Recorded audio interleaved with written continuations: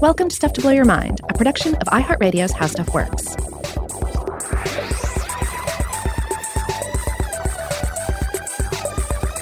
Hey, welcome to Stuff to Blow Your Mind. My name is Robert Lamb. And I'm Joe McCormick. And on the day we're recording this, I just got back from a vacation while I was out. Robert, you've been busy. You had a chat with quite a few people. Yeah, I decided to log a few interviews since I couldn't sit here and chat with you. And I happen to be in a yoga boot camp right now. Yeah. Where I'm going 3 days a week and doing yoga at a ridiculous hour of the morning. Like really intense, sweaty yoga. So I've been thinking about yoga a lot, and I was like, well, if I can't talk to Joe, I want to talk to somebody about yoga. So I called up Ann Swanson of Ann Swanson Wellness. She's the author of Science of Yoga, Understand the Anatomy and Physiology to Perfect Your Practice. And so, yeah, this is good. This is just me chatting with Ann about yoga, about what yoga is, what yoga isn't, what happens when science and spirituality come together and occasionally like butt heads in yogic practices, and also what the research is telling us and what it's not telling us about yoga and its benefits to our mind, to our body, to the mind-body connection. Awesome. Well, I am really excited to hear this one. I'm sure the listeners out there, you folks are too. So maybe we should dive right in. Let's get in that pose.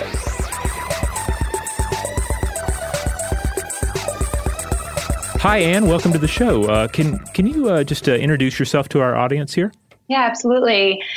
I'm so glad to be here, Robert. My name is Ann Swanson, and I am a total science nerd and spiritual nerd. I'm also a yoga therapist and meditation teacher by trade. I have a master's of science in yoga therapy. I'm an IAYT certified yoga therapist, and I studied yoga in India, where it is from. I am also a science educator, so I teach people about the real science supporting yoga. So I take out the woo factor of yoga that intimidates a lot of people, but I still strongly believe in respecting the rich tradition of this ancient practice that has really stood the test of time.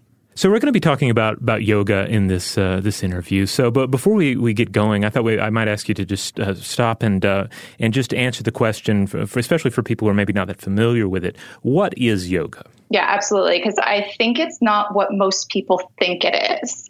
Most people see these billboards and covers of magazines, and they think it's thin people doing pretzel-like poses. Mm-hmm. But really, you don't have to be thin and flexible to do yoga.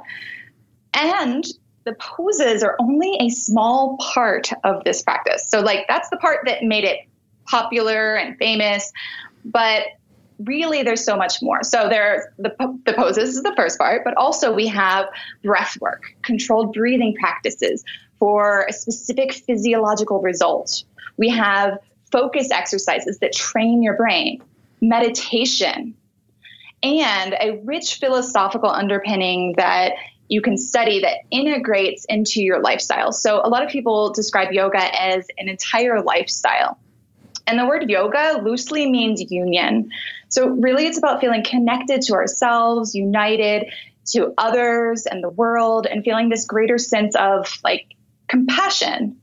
Ultimately, these practices, they build space in your mind and in your body for compassion. Yeah, I feel like the sort of the billboard idea of yoga, for me, when I first started doing yoga, that was something that it thankfully got to erode away pretty quickly when I went to a YMCA yoga class, and I got to experience it, amid different age levels, different ability levels, different body types.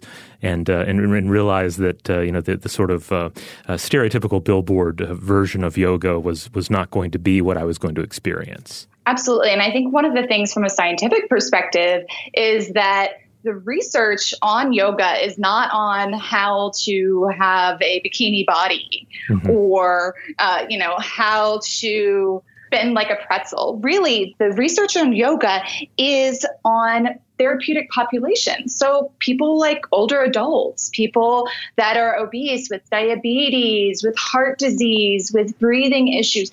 These are the people that are getting the most benefits from the practice of yoga. And that's what the research is showing. So I hope that the image of yoga starts to change, because the people that can benefit most are regular folks with anxiety, with stress, with the common issues that we deal with in modern day. And we're going to get into some of the details of this here in a bit, but I do want to go ahead and highlight your book. You're the author of the 2019 book, Science of Yoga, Understand the Anatomy and Physiology to Perfect Your Practice. Naturally, there are a lot of yoga books out there, as anyone who's ever done a search on Amazon or browsed through the bookstore can attest to. What sets this one apart? Yeah, I would say that this is not the typical how-to yoga book.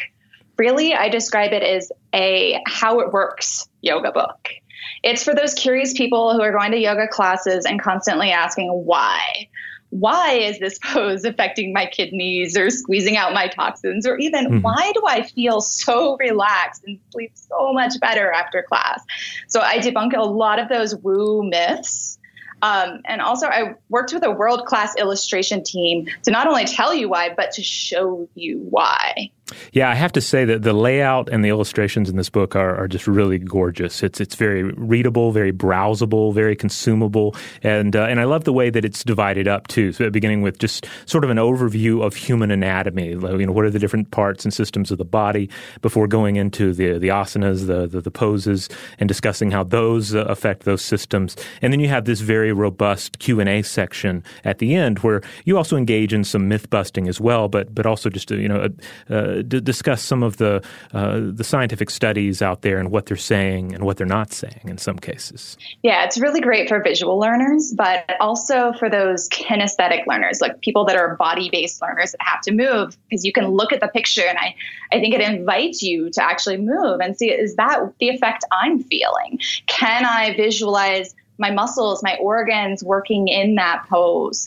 So I hope it appeals to both of those audiences. Another big difference between my book and so many other yoga books is that I'm not just talking about the muscles and bones. So I am talking about all the systems of the body and the benefits of yoga.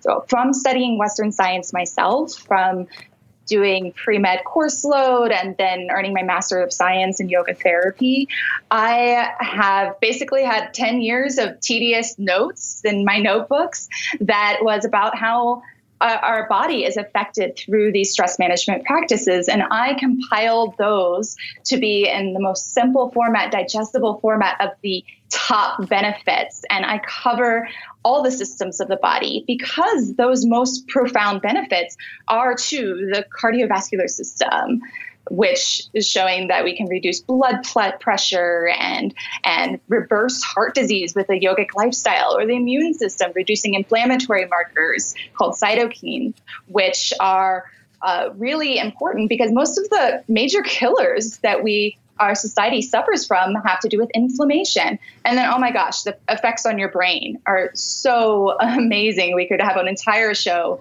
on that itself. So I think it's important to emphasize how yoga affects all the systems of the body, not just that gross level. Yeah, I love how throughout the book you keep coming back to the mind-body connection. And in some cases, we discuss the mind-body connection on this show a lot because, I think that's been one of the real take-homes from a lot of research over the past several decades, is that we realize that we're not just this brain in a body. We're not this rider on a horse. We're this integrated system, and all of our mental processes are not just dependent on things that are bottled in there. But there are even some poses, some systems you're discussing. You bring in the mind portion of the equation. Sometimes in cases where I'd never thought about it before. I tend to just focus on what this muscle is doing or what this muscle seems to be doing, and I'm not thinking about my mental state. Yeah, absolutely. We are a integrated whole, and the thing about yoga that makes it so magical, that makes it work so well, is that it is a whole person approach to well-being. So therapeutic yoga looks at the entire person. And yes, we move because there's profound benefits to movement and exercise, but we're also being aware of that movement, being mindful and present, feeling the vibrations of your 37 trillion cells or more in your body. You're acknowledging that like life, that aliveness that you have.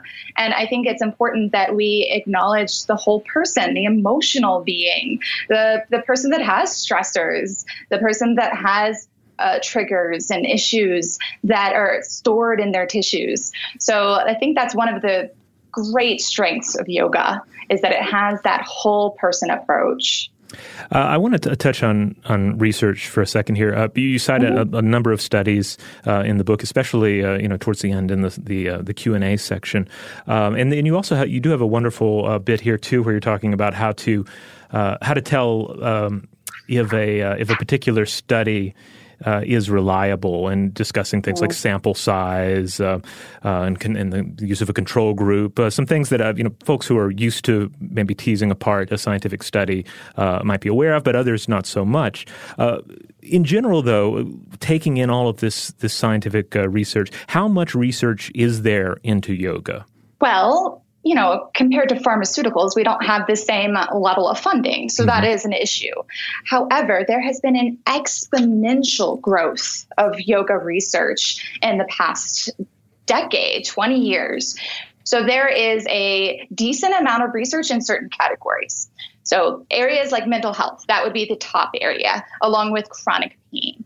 There's a lot of research. When we talk about yoga research, we're also talking about meditation research. So that's both of those categories have a lot for depression, anxiety, PTSD, along with chronic pain. And another area of research that is growing is for cardiovascular health and for other chronic pain conditions like arthritis and things that affect our daily life with disabilities. So those areas are absolutely growing because the research is promising. And I do want to say one reason I put that hierarchy of evidence in the book is because I feel like there is a lack of research literacy in the yoga community and the yoga teacher community, but also enthusiastic yogis. And I don't think that they want to be spreading kind of woo-woo claims. I think they really want to be telling people about the profound benefits. They just don't know how. And so if we can start to be critical about how we come about explaining the claims, the benefits, the warnings of the yoga poses and practices that we teach as yoga teachers, I think that's going to benefit the practice overall, making it more accepted in the mainstream by medical professionals, making it more accessible to those who can really benefit the most. Because, when I'm in a yoga class and they say a claim like this is stimulating your kidneys, and they go on about that, I'm in my head. I'm out of my body and I'm in my head. And I know that the doctor and the nurse next to me are too. So if we can, as yoga teachers, as yoga professionals, actually spread actual true claims, I think that's going to make a big difference. It is fascinating to think about yoga and the sort of opposing ideas that are sometimes present there. You have something that has ancient roots, and yet so much of it is actually quite modern. A particular class or teacher might invoke, to your point, both modern health and science, but also perhaps some elements of Hinduism or New Age spiritualism. So I guess it's kind of a challenge to sort of balance all of that, right? I mean, you mentioned that you're both a science nerd and a spiritualism nerd, and like to what extent do you sort of have to have sort of two views of the yoga and have to sort of switch from one to the other during a practice? Yeah, I don't think we should deny that yoga has its roots in India alongside Hinduism. But the brilliant things about the practice can be adapted to the modern day, to the culture, to the individual and their beliefs. So, for example, if you're not religious at all, you can have a completely secular yoga practice and have the profound benefits, have the brain changes and the physiological health benefits.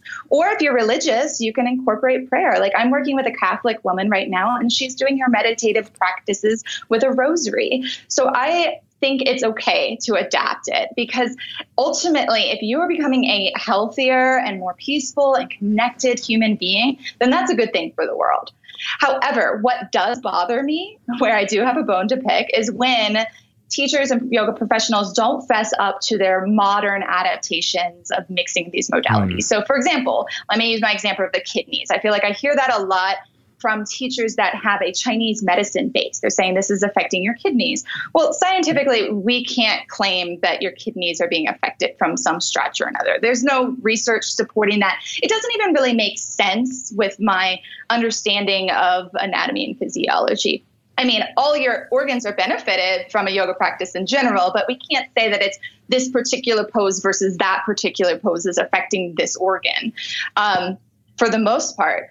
But I think that what could be done is, rather than just saying this is affecting your kidneys, which is confusing people, is say something like, well, according to Chinese medicine, this would affect your kidney meridian, right? Like then you're actually describing the source of it, so that the people aren't thinking, well, actually our modern day conception of the kidney in the West is being affected. I think that that's where it gets confusing, and where it could be a little clearer, and why we should, as yoga practitioners, constantly ask why. Wait, why? What do you mean? Oh, you mean the kidney meridian. Oh, I got it. Yeah, it's kind of like, I guess, with the body, we're sometimes engaging with metaphorical or semi-metaphorical sort of spiritual models for what our bodies are doing and how we're experiencing our bodies and our mind. So you're saying it's sort of a good idea to be able to state like which model we're dealing with for a particular claim, right? I think so. Like where you got it from. Be able to know where you got it from. That's just a basic. Also back to that scientific literacy is like, where did I hear that from? Right. Can I look it up and confirm it? Because our memories will start to fade and change things over time. Oh, absolutely. Another thing that comes up here, we spoke with a researcher on the show in the past whose focus was mindfulness, and they brought up how to study meditation in some of these studies they were conducting, obviously they stripped away some of the more spiritual aspects of the meditative practices. I think they were looking at Tibetan models, and then they stripping away any spiritualism from that. But then also even removing the word meditation from it, to referring it to as something else during the study, so as not to ignite any biases among the participants.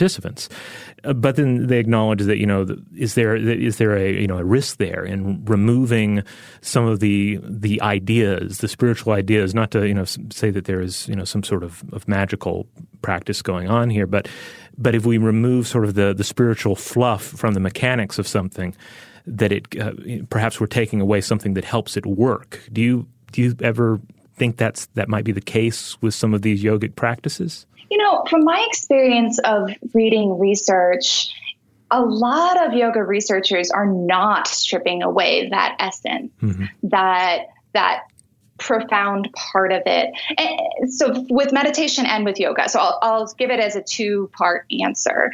So with meditation, a lot of the researchers themselves are meditators. So they want to maintain the essence of the practice. So let me give you an example. There is a study that's my favorite study of meditation of all time. It's at Wake Forest School of Medicine, and they had 4 different groups. One group was a mindfulness meditation group. They were taught mindfulness meditation by an experienced expert. They were taught the process, a little bit of the history, and guided through a traditional practice. Now, and this particular research study was evaluating pain. So they gave them a little shock in their leg before they learned meditation, before they got the treatment, and then after they were getting the treatment. Another group got a placebo cream. So they didn't learn any meditation or any processes, but instead they got a cream. They said, this is going to really help. It has an analgesic effect, even though it didn't. The third group got the control of listening to a book, like not even related. That was the control group. Now, the fourth group is my favorite. The fourth group got sham meditation. Yes, you heard that right. Fake meditation. So instead of being taught the traditional mindfulness techniques as the first group got, they were, here, let's do it together. You can do it at home if you're listening too. Okay. So sit tall. Imagine you're in a group of people. You're sitting on the floor in a circle. Okay, I am the instructor and I'm saying, all right, everybody take a deep breath. We are sitting here and we are meditating. Keep breathing. Keep meditating. That's it. So what they found was pretty amazing. All the groups improved except the control. The book listening did nothing. Mm-hmm. But the sham meditation, the placebo cream, and the mindfulness meditation group, they all improved. But the mindfulness group significantly reduced pain compared to the others. That's pretty powerful. And I think that researchers really do care about keeping that essence of the practice in. Now, I'd like to talk about a yoga example if I can. Oh, absolutely. Yeah. So I also used to think that about yoga. Well, if we do research on yoga, then we're going to lose that essence, lose that whole person approach to well-being. So a 7-year clinical trial, a randomized controlled trial on yoga for arthritis at Johns Hopkins University by Dr. Munaz showed significant improvements in arthritis symptoms, including reduced joint swelling as measured by rheumatologists, which is a very objective measure, improved health-related quality of life, which is this like broad measure, but it is a validated instrument that shows that overall quality of life improved from doing yoga. And also the huge finding is that pain was reduced by about 30%, which is significant. That's similar to what many pharmaceuticals do. So this particular trial by Dr. Munaz was not just, 10 poses to help you with your knee arthritis. It was a well-rounded practice, a well-rounded yoga practice that included awareness and focus exercises, chanting the sound of Om. I was really impressed by some of the details you shared about chanting Om as well, because that's something when I practice yoga by myself, sometimes I have this moment of doubt where I'm like, do I really need to say Om? There's nobody else here. And I found your answer interesting. Yes, actually, I'll get back to that because this particular researcher, Dr. Munaz, taught a meditation to Congress and had them sneakily chant Om. So I'd like to circle back around to that. So the entire practice that she taught for arthritis had all these elements like Om that are required. Like I teach this as a teacher training. People can come as yoga teachers and learn how to teach this evidence-based program yoga for arthritis. And a lot of teachers come and they think they're going to learn some magical sequence. But instead, they get a basic hatha, which is that basic style of yoga class, and they get philosophy that's pulled from the rich tradition of yoga that's integrated through the class that makes it really rich and specific to arthritis and chronic pain and dealing with pain and all the things that come with arthritis. That's what the real magic, the essence of that practice is.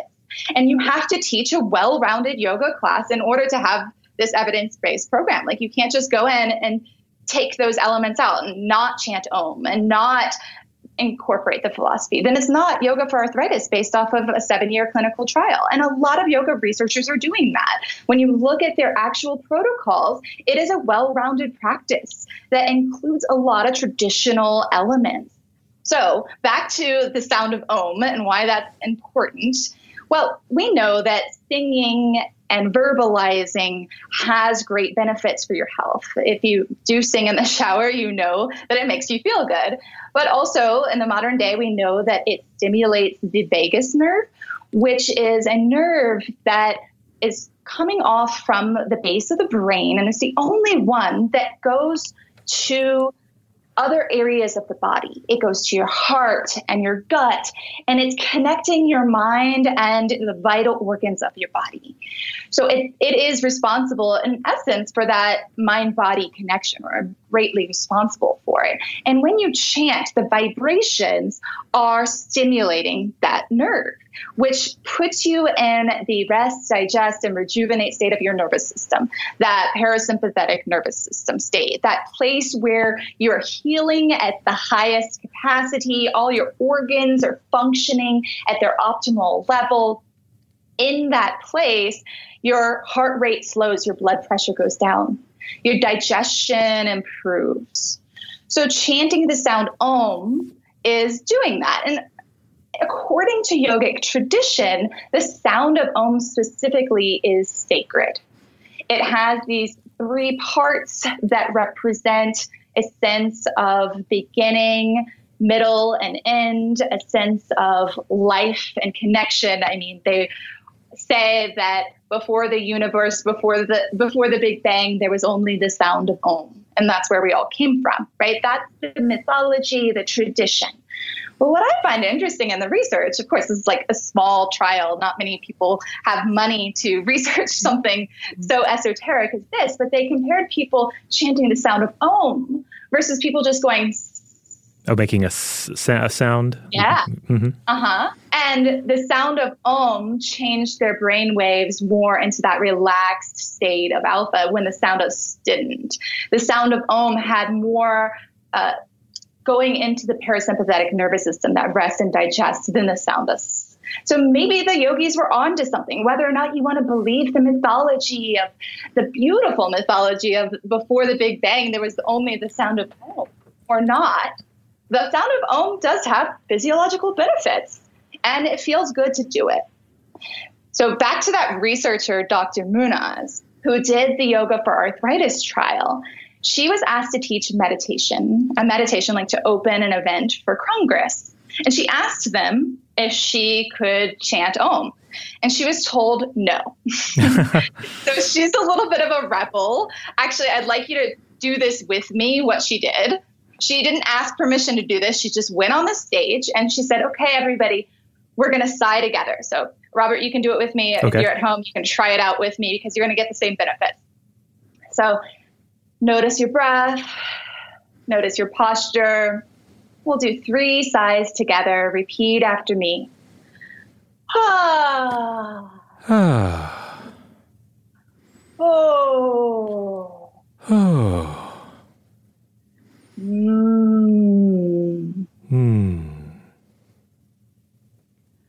So basically, she tricked Congress into oming. That's beautiful. I love the idea of getting everyone in Congress to sort of have their neurons fire on the same wavelength for once, for at least for a moment there. Absolutely. All right, looks like it's time for a break, but we'll be right back with more of this interview. And we return.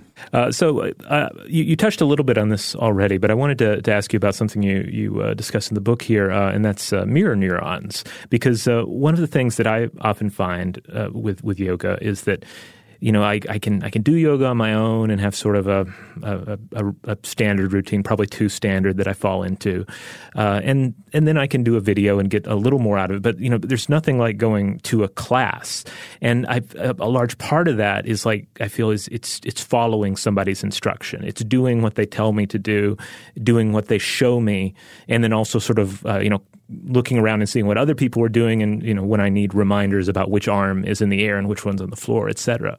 But you mentioned mirror neurons as being a key to what's going on here.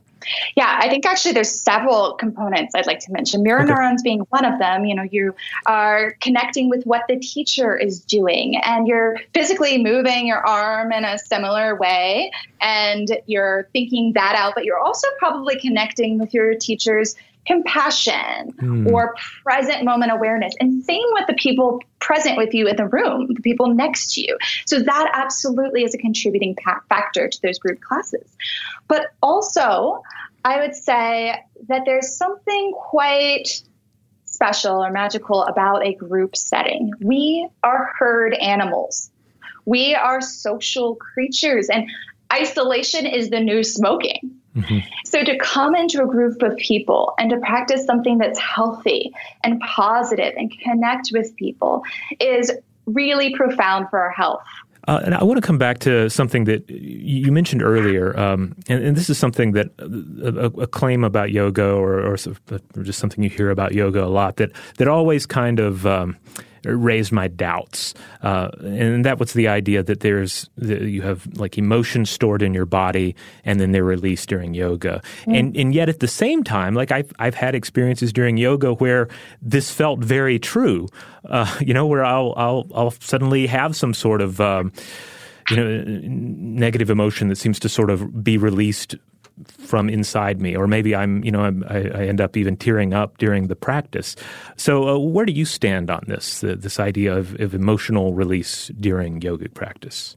Well, it's undeniable. Like you said, if you practice yoga for a certain amount of time, eventually you'll feel something like this. And like that Ayurvedic saying, which is that Indian medical system, Ayurveda, I mentioned earlier, the issues are stored in the tissues. So I'm also a licensed massage therapist, and I see this all the time. People will cry or even laugh when you release a muscle. Mm-hmm. Now, I think it's even more powerful when somebody can do that for themselves. So you're on your island of a yoga mat, and I, as a teacher or yoga therapist, am just guiding you through that awareness and movement. So I am teaching you how to release those stored emotions that maybe have been ignored. And when you release that there's a relief of letting go of that tension that's held in your body, but also there is a psycho-emotional release that may help you live to your fullest. And that's really what I want to do, is like empower people to learn how to use these practices so they can do that for themselves. They don't have to come to me or go get a massage. They now have the tools to be able to do this for themselves. And that brings me to something that I think is interesting to explain from both a spiritual and a scientific perspective, is that concept of prana.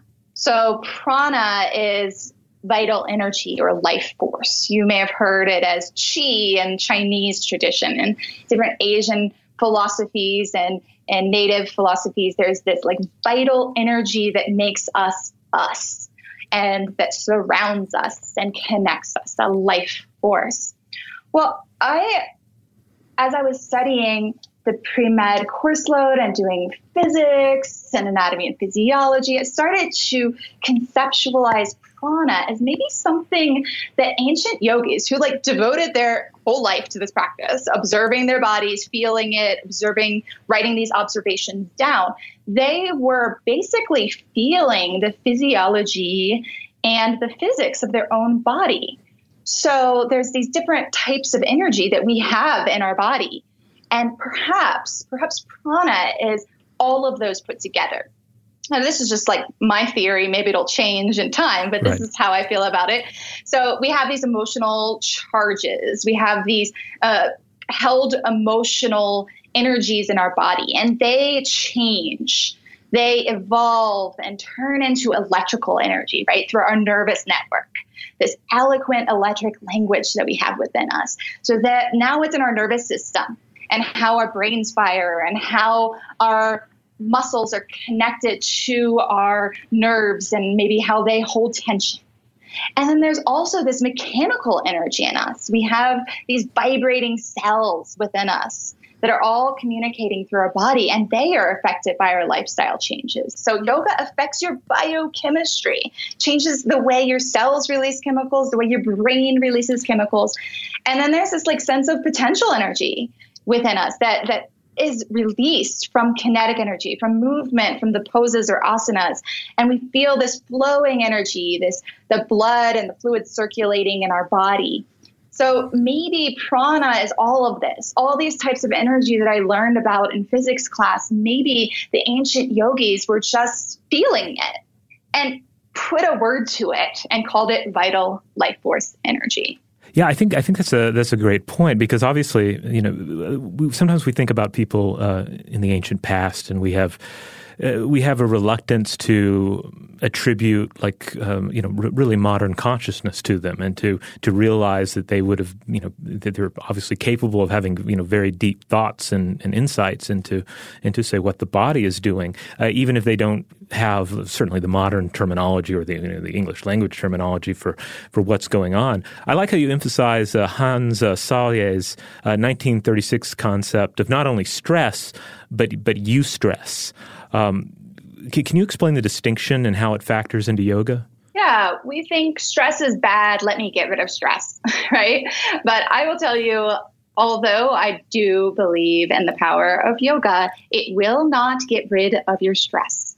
What it will do is help change how you perceive, experience, and deal with stress, so that you can deal with stress with a better attitude and more resilience. So Hans Selye coined the term stress in 1936, and he described that as the body's response to change. So not necessarily a bad thing as we talk about it in the modern day. Now, there's two different types of stress. There's eustress, like the word euphoria, that same root word. It's like a good stress. And then there's distress. That's what we think of in the modern day, right, as that bad stress. Or I don't even necessarily want to say bad stress. It's like a real or imagined stress that puts pressure on your system, that weighs down your system and puts this greater load on it, that makes your organs work harder, that degrades your brain tissue, that ultimately leads to these lifestyle diseases like heart disease and diabetes and arthritis, these things that start to that are deeply affecting our society. So I say that yoga can help you deal with that distress better and not have as much imagined distress. So it's real or imagined stressors, right? Like the paper tigers of our lives, right? Right. Like we feel like we're being chased by a saber-toothed tiger, and we have the same physiological stress response as if we are when we're about to go into a meeting. And instead, it's probably going to be fine. Your life is not in danger. You do not need to release the same level of cortisol or stress hormones or adrenaline. Yes, throughout the day, not to criminalize adrenaline or stress hormones, because throughout the day, those go up and down, and we need to have them. We don't want to be stress-free. We actually need to have stress to rise to the occasion. So instead, when I'm about to go into a meeting or I'm about to do a talk, maybe I can observe my heart beating and my sweat as an indicator that this is something that's important to me. Now, can I use my tools of yoga to clear my mind, to breathe deeply, make sure I'm getting the proper breath for the awareness that I need in the moment? Kelly McGonigal, a researcher, talks about this, that you can observe that stress response as a good thing, as your body rising to the occasion to be able to handle that stress. So I think that yoga and the mindset shift from yoga is that, I can deal with this stress. Now I have tools to not get into a spiraling down anxiety in this stressful state. Instead, I can observe it and say, okay, this is hard, but this could be turned into a good type of stress. Or maybe I can minimize those imagined stresses here in the moment through awareness, through mindfulness, through deep breathing, or a pose that helps me feel more connected and aware. So in discussing the mind and our, and also our perceptions of stress and so forth, the brain itself, can yoga change the brain? Yes, it sure does. The electrical activity in our brains changes, like in the moment when you are meditating or when you're doing mindful practice, like yoga, like movement with awareness.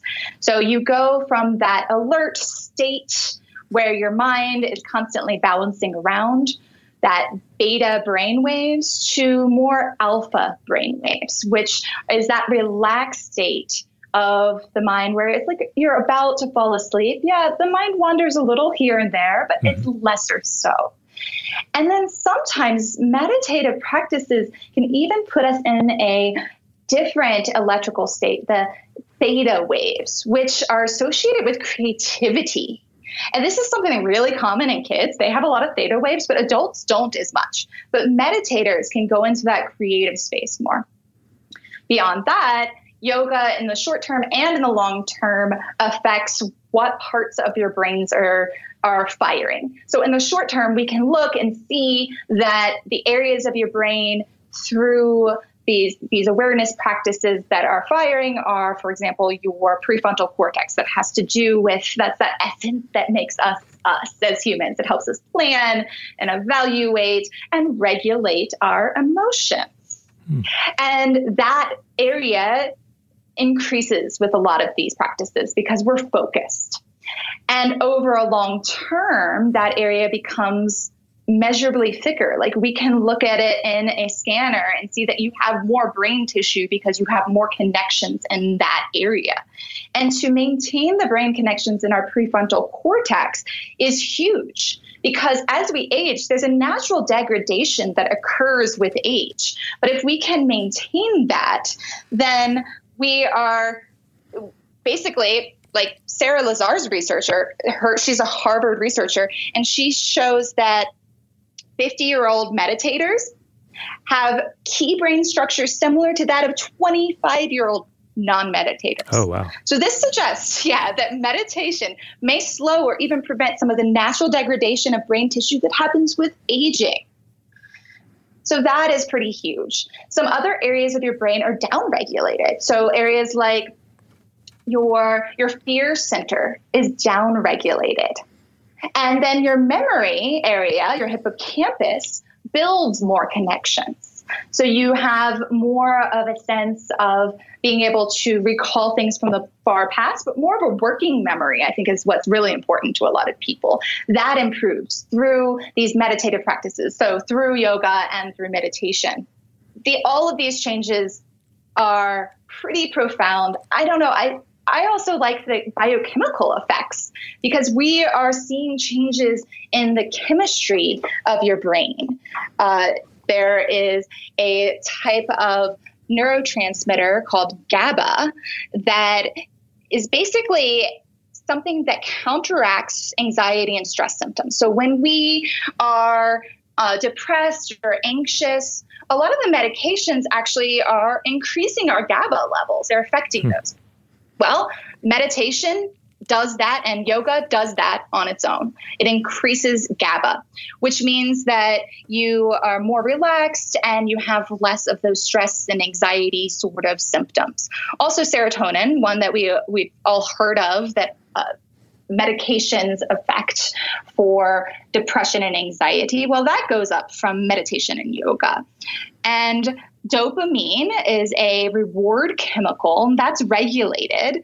That's regulated through yoga and meditation. And then cortisol overall is reduced, that stress hormone, and norepinephrine, or the adrenaline, basically, is reduced overall from yoga and meditation. So all of these chemicals change. That's pretty awesome. I mean, that's what the pharmaceutical companies don't want you to know, is that you can do a lot of this on your own. And I'm not suggesting that we should not take medications when needed. There's a lot of conditions that absolutely need it, or times in your life where you may need it in order to get out of that funk. But yoga is being shown through the research to be an excellent adjunct therapy, to be used alongside whatever your medical team and you decide is appropriate for you, because it has these same brain chemistry changes. I want to go back to discussions of the yoga community and spiritualism and science, and sometimes the sort of butting of heads between the two. In 2012, Pulitzer Prize-winning New York Times science writer William J. Broad's book, The Science of Yoga, The Risks and Rewards, came out. And I thought it was a very illuminating book. I read it when it came out, and I appreciated the attention to historic and scientific detail. But he also caught some criticism from some in the yoga community, due, I think, in large part to discussions of injuries and really the risk portion of that subtitle. What's your take on this? Well, first of all, I agree that the historical aspects of the book were really fascinating. It drew me in. But it's funny, I was actually at a conference soon after that book came out. I was at the Symposium of Yoga Research at Kripalu. So that's where all the yoga researchers in the world get together and nerd out about the recent yoga research. And some of the researchers who were interviewed in his book or whose research was referred to in his book definitely felt misconstrued. The yoga community, whether it be the mainstream yoga community or also the yoga research community, felt misconstrued. And I would say the reason being is that yoga researchers tend to be quite conservative in their claims and reasonable. And this book is an editorial book versus mine, which is like a reference book and an educational resource. So in this editorial style often comes some sensationalizing, which I won't lie, it really makes it interesting. And it makes it a New York Times bestseller. So he actually put out an article in the New York Times right when the book was released called How Yoga Will Wreck Your Body. And he does practice yoga, so he's not saying yoga is actually bad, but that sort of villainization or that sensationalizing, I don't think is overall helpful for getting yoga to the masses. So I think that is part of it. There's a systematic review on the safety of yoga. That a review is when there's enough research that we can look at it and be like, okay, here's what all of that research says. And it shows that yoga is as safe, if not safer, than other forms of exercise. And I would argue it's safer because we have that sense of present moment awareness and the philosophy of not harming yourself. So that's one aspect of it. It's just kind of sensationalizing any harm that could happen from yoga. There are some injuries with yoga. And I think it's important that yoga teachers know ways to be safer. And I have some things that you can, as a practitioner or a teacher, be able to understand the safety in my book, Science of Yoga, compared to The Science of Yoga. They get confused a lot. But in my book, I talk about that because I think it is important. However, the number of injuries is pretty darn low when we look at how much yoga is practiced. It is overall a really safe practice. And he was also pretty critical of yoga therapy, which is my field, and it is an emerging field. But now we have a clear scope of practice. And Veterans Affairs hospitals, VA hospitals, are hiring full-time yoga therapists due to the success and the research on PTSD and chronic pain, two issues that veterans really can benefit from. So there is a shift happening towards integrative and preventative healthcare, and the International Association of Yoga Therapists has a seat at the table.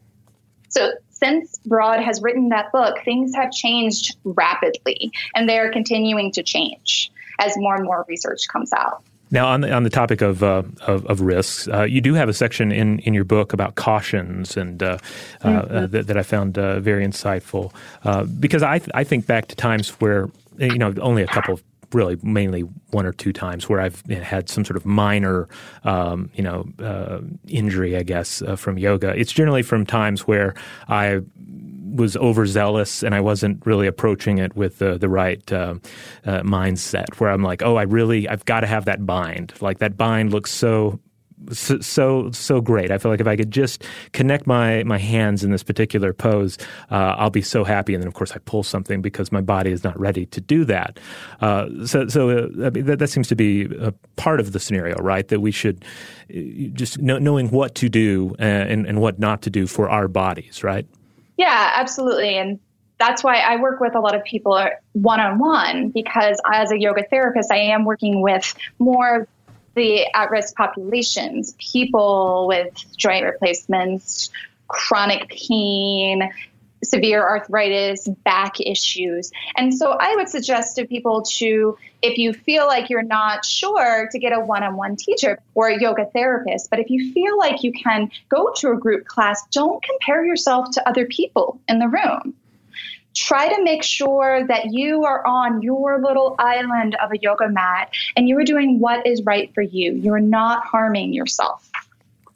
I think that is really important. There are some key things you can do to not get hurt. And I like to outline those things, and I teach teachers those things because I think it is important. But I also don't want to sensationalize that aspect of yoga, because overall, yoga is safe. Just don't push yourself too hard.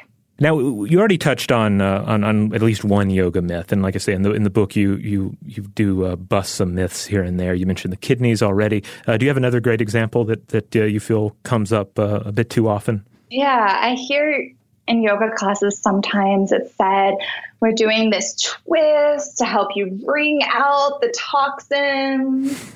Or they describe a yoga class as like detoxifying after Thanksgiving or a night of drinking. And I do not think that you are wringing out your toxins by twisting.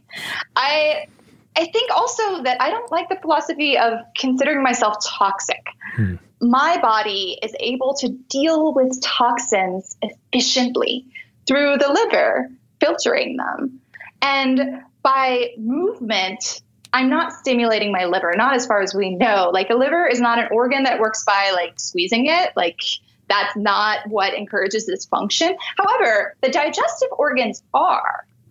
They work by movement and squeezing them that helps that process of peristalsis, or the movement of food through the digestive tract, through your bowels. So instead, I might replace that when we're twisting as you are encouraging good digestion and a flow to have good, proper elimination. You're encouraging that peristalsis. That is a true benefit. But I don't know if I buy that you are wringing out the toxin, nor do I buy that you are toxic and you need to do something about it. I think you are whole and perfect just as you are. You do not need to detoxify yourself. And that is the philosophy of yoga, is recognizing that wholeness. Your body does that naturally. So I think it's just best to focus on what's actually happening. And what's actually happening is pretty darn cool. So why not? So for anyone out there who has heard this interview and they're like, okay, I'm going to do it. I'm going to finally try yoga. And they're going to go out somewhere and try it for the first time. What advice do you have for them? Don't feel like you need to be flexible or have a certain body type. Most of the yoga research is on the profound benefits for older adults and people with chronic diseases. Like, anybody can do this. That's what the research is showing. So it's not about, being able to put your feet behind your ears. Like, the research, if anything, shows that it's about what's in between your ears that is most profoundly affected. So I would say just try it. Take a 10-minute break of yoga at work and do something in your chair. I have some free videos on my website, AnnSwansonWellness.com. You can do these things right at work. Do yoga breaks. So instead of going on a smoking break, take a yoga break.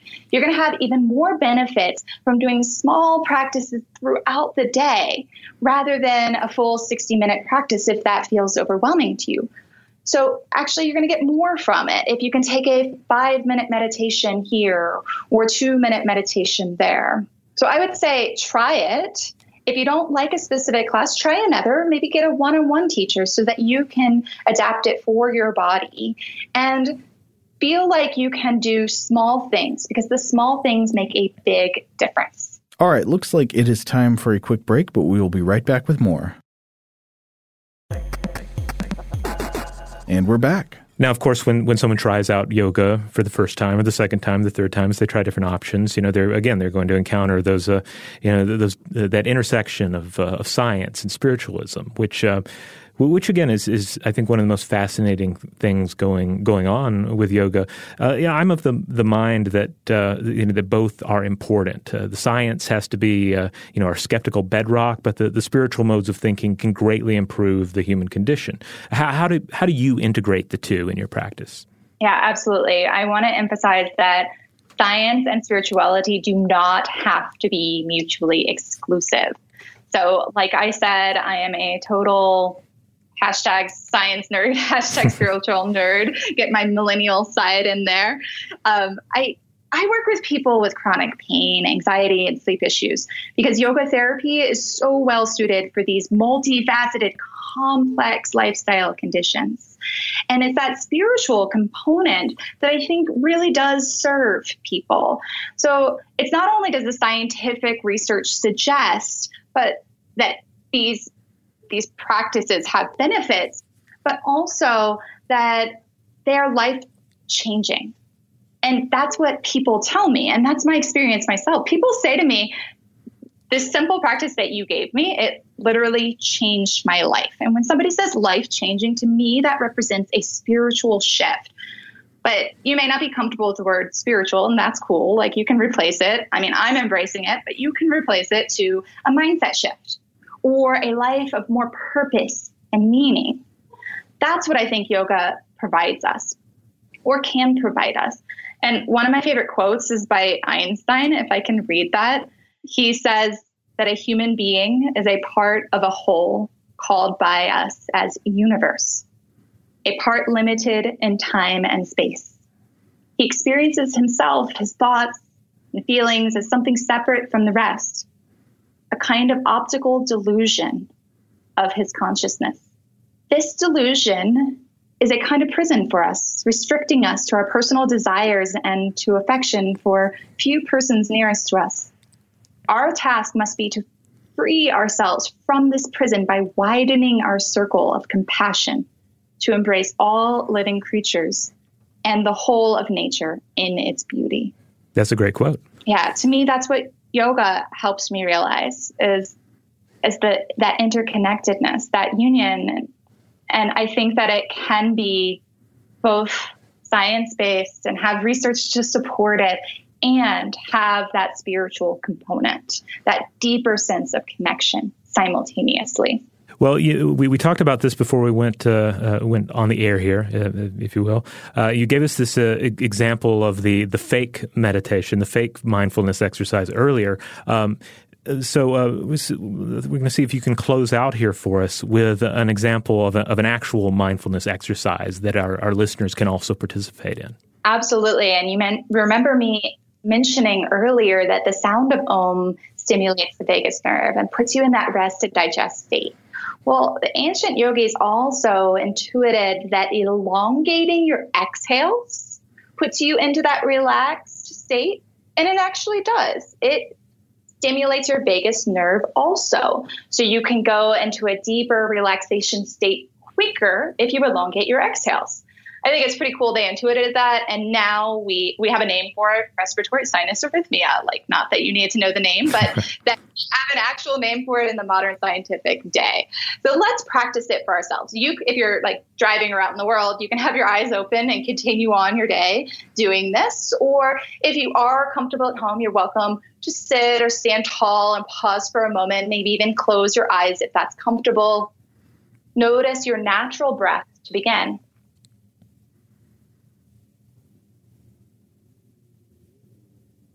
Now I'd like you to bring your breath down. What I mean by that is allow your belly to move more with your breath, to expand with the inhales and release down and in with the exhales. You may even want to put your hands on your belly to feel and allow that. Begin to elongate your exhales, trying to let as much of the breath out with each exhale without forcing. You may be deepening your breath. That's good.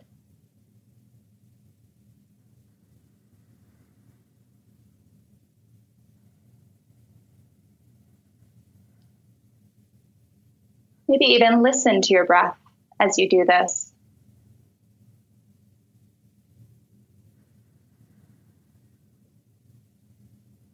You may hear all the sounds around you in whatever environment you're in. But focus on your breath in the foreground, feeling it, sensing it, hearing it. As you elongate your exhales for 5 more deep breaths.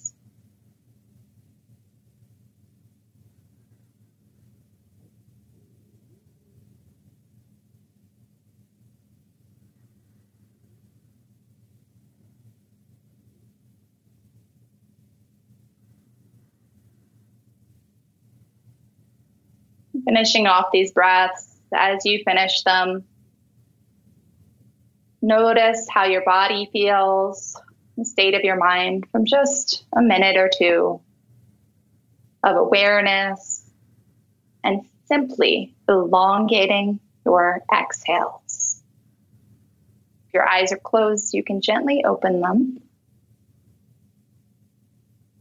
Thank you so much, Robert, for having me on the show. Oh, thank you for joining us and discussing yoga and discussing your book. Absolutely. And if people are interested in the research, I have a reference guide on my website, scienceof.yoga, and you can download it and click right to these research studies. So if you're interested in not only my book, The Simple Ways, but being able to dive in and see for yourself as you ask why, I have those guides on www.scienceof.yoga. Excellent. All right, thanks. All right, bye-bye. All right, so there you have it. Again, the book is Science of Yoga, Understand the Anatomy and Physiology to Perfect Your Practice. It came out this year in 2019, and it's available, I think, in pretty much all formats and in different languages. Again, it's a gorgeous book. The layout and illustration and the content itself is fabulous. And you can check out Anne's website at anneswansonwellness.com. And if you want more episodes of Stuff to Blow Your Mind, head on over to stufftoblowyourmind.com. That's where you'll find our show. If you want to check out Invention, you'll find that at inventionpod.com. And you'll also just find the show wherever you get podcasts these days, and wherever that may happen to be. Sprinkle a few stars our way. Leave a nice review. That really helps us out. Huge thanks, as always, to our excellent audio producer, Seth Nicholas Johnson. If you would like to get in touch with us with feedback on this episode or any other, to suggest a topic for the future, or just to say hello, you can email us at contact@stufftoblowyourmind.com.